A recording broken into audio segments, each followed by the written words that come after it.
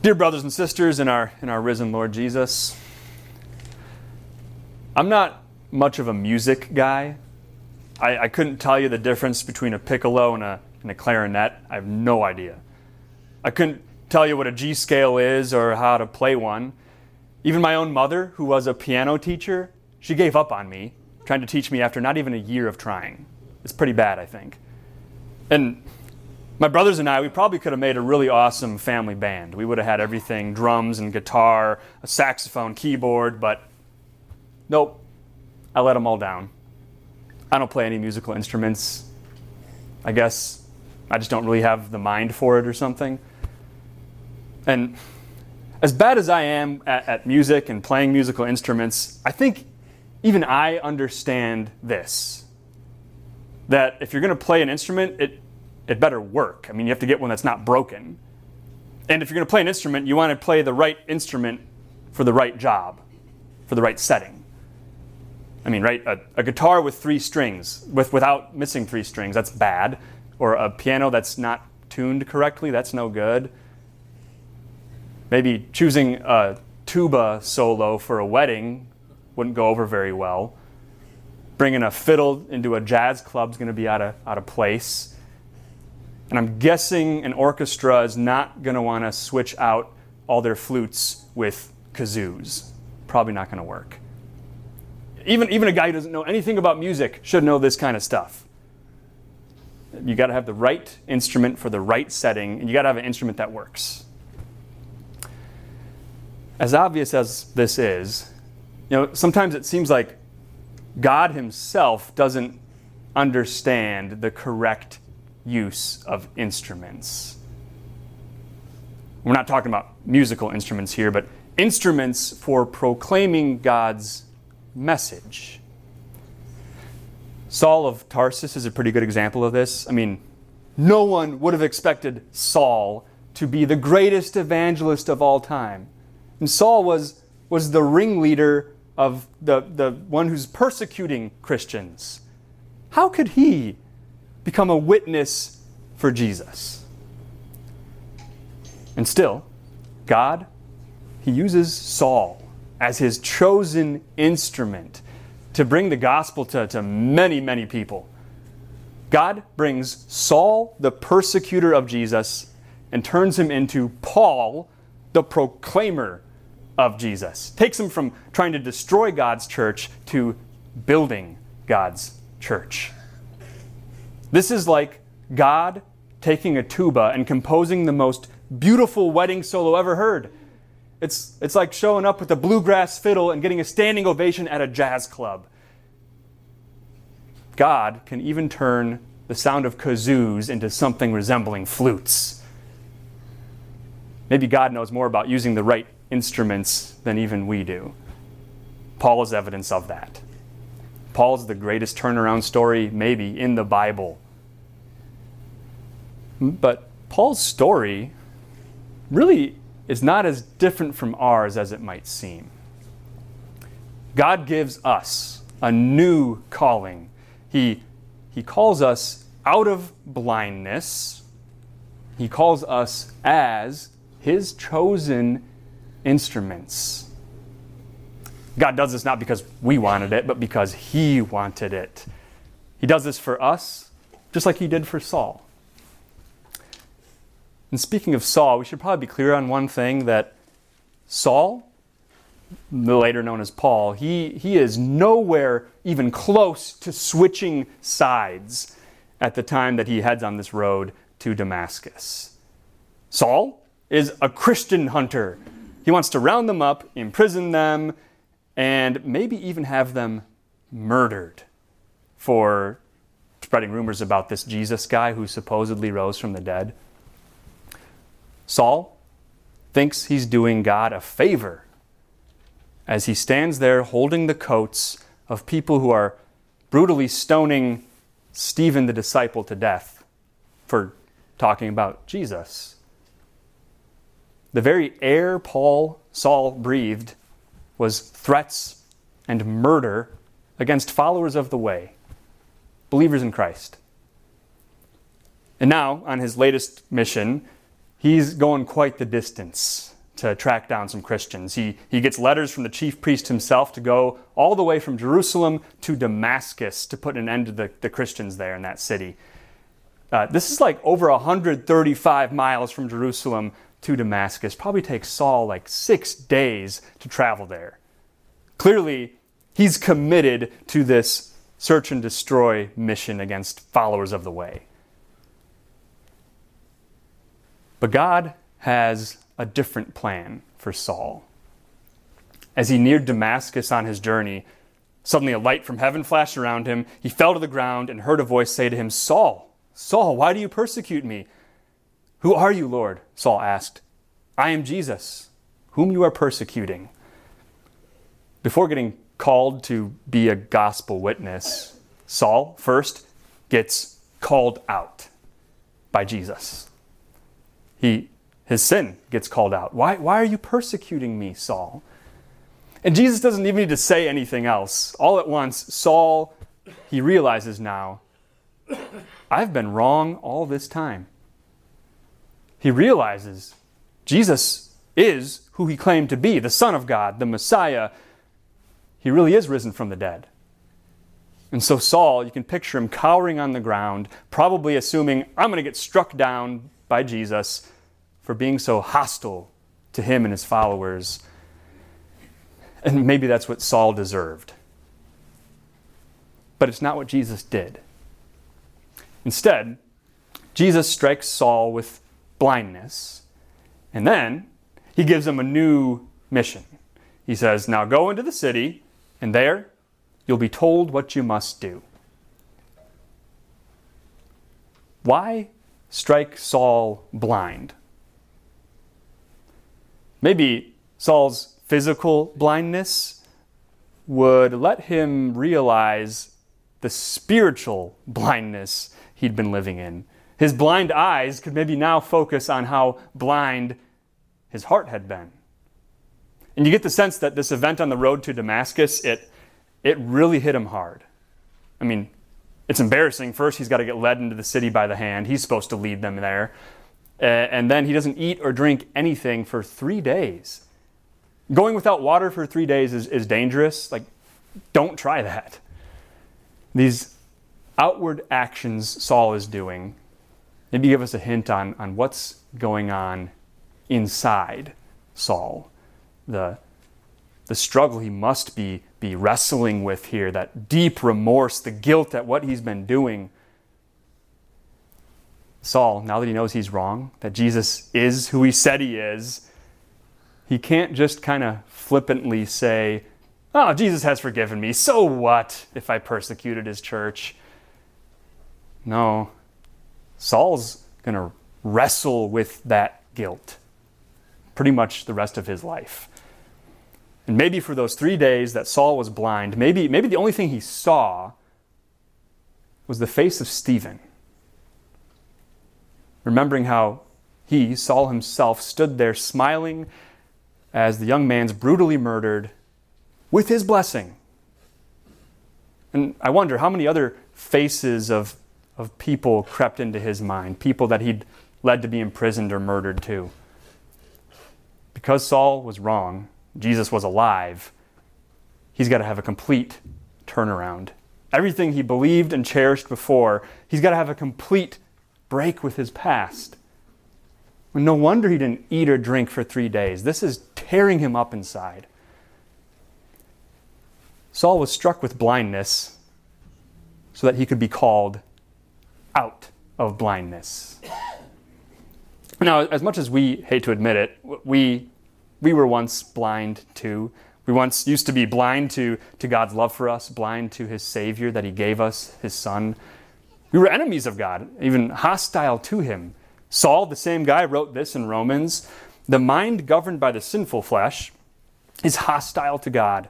It does not submit to God's law, nor can it do so.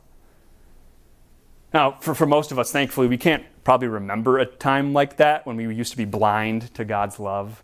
I think a lot of us probably have been believers maybe since we were little children. Maybe we were baptized at a young age. The Holy Spirit kindled faith in our hearts with the Word and the water. We learned those stories of what Jesus has done for us, turned us from his enemies into his friends. And even people, before they come to faith, I think it'd be pretty easy to say, yeah, well, hey, at least I'm not doing what Saul was doing, not putting followers of Christ in prison and stuff. I think that's true. Maybe the more likely thing is, before coming to faith, I think everyone's got good intentions to live a good life, to do good things, but just maybe doesn't want to do things God's way. And maybe that's kind of one of the things of unbelief, that we don't even realize that we're lost. One of the most dangerous things. You don't realize you're even blind.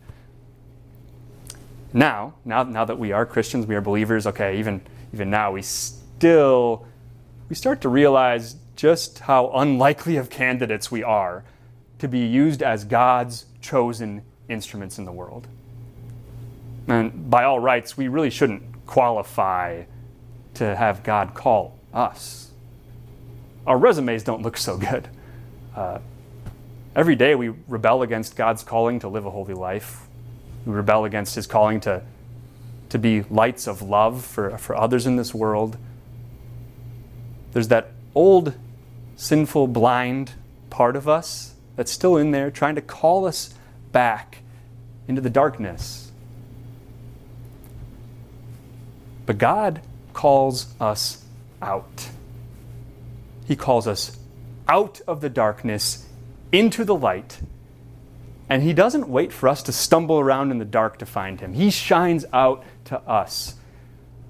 Remember, before we were hostile to God. It took an act of undeserved love from God for us to put our hostility aside, for us to take up our new calling, to follow in God's way, to trust in his Son Jesus, the way. But now we can see. Now we know the love God has for us. Now we know this no strings attached kind of love that Jesus poured out for us on the cross. Now we see it. It's a wonderful sight. No longer blind. But God doesn't just call us out of something. He also calls us into something. He calls us out of blindness into something new. Something that we're called to be now. God's chosen instrument. And just look at how this turned out for Saul. Right? God took Saul, the persecutor of the way, and made him Paul, the proclaimer of the way. And even that disciple, Ananias, he was kind of skeptical about this sudden transformation of Paul. He doesn't actually question God and what he says, but you can tell he's questioning God. Kind of comes across as, Lord, you do know who this guy is. I mean, of all people, you want me to go to him? You do know why he's here, don't you, Lord? You sure about this? And notice the Lord doesn't really argue with Ananias. He's right. The Lord just says, go. And he gives this striking statement that now Saul, public enemy number one, is actually now my chosen instrument. Okay. So Ananias, he does do as instructed. He goes as God's messenger to Saul. And then he says his name. And he calls him brother. That must have been the best thing that Saul could have ever heard. After all he'd been through those 3 days wrestling with that guilt of what he had done, now here's someone, a believer, coming to him, calling him brother. He's adopted into the family of believers he once persecuted.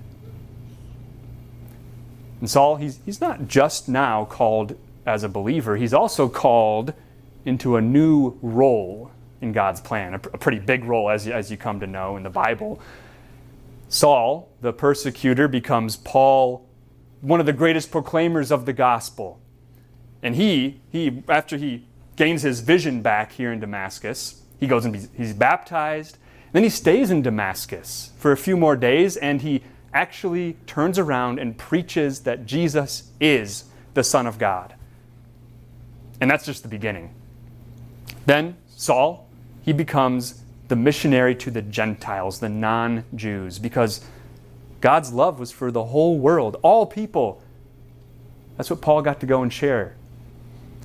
And yeah, he went quite a long ways in his efforts to stomp out Christianity from Jerusalem to Damascus, but he's about to go even further to the ends of the earth, doing the opposite.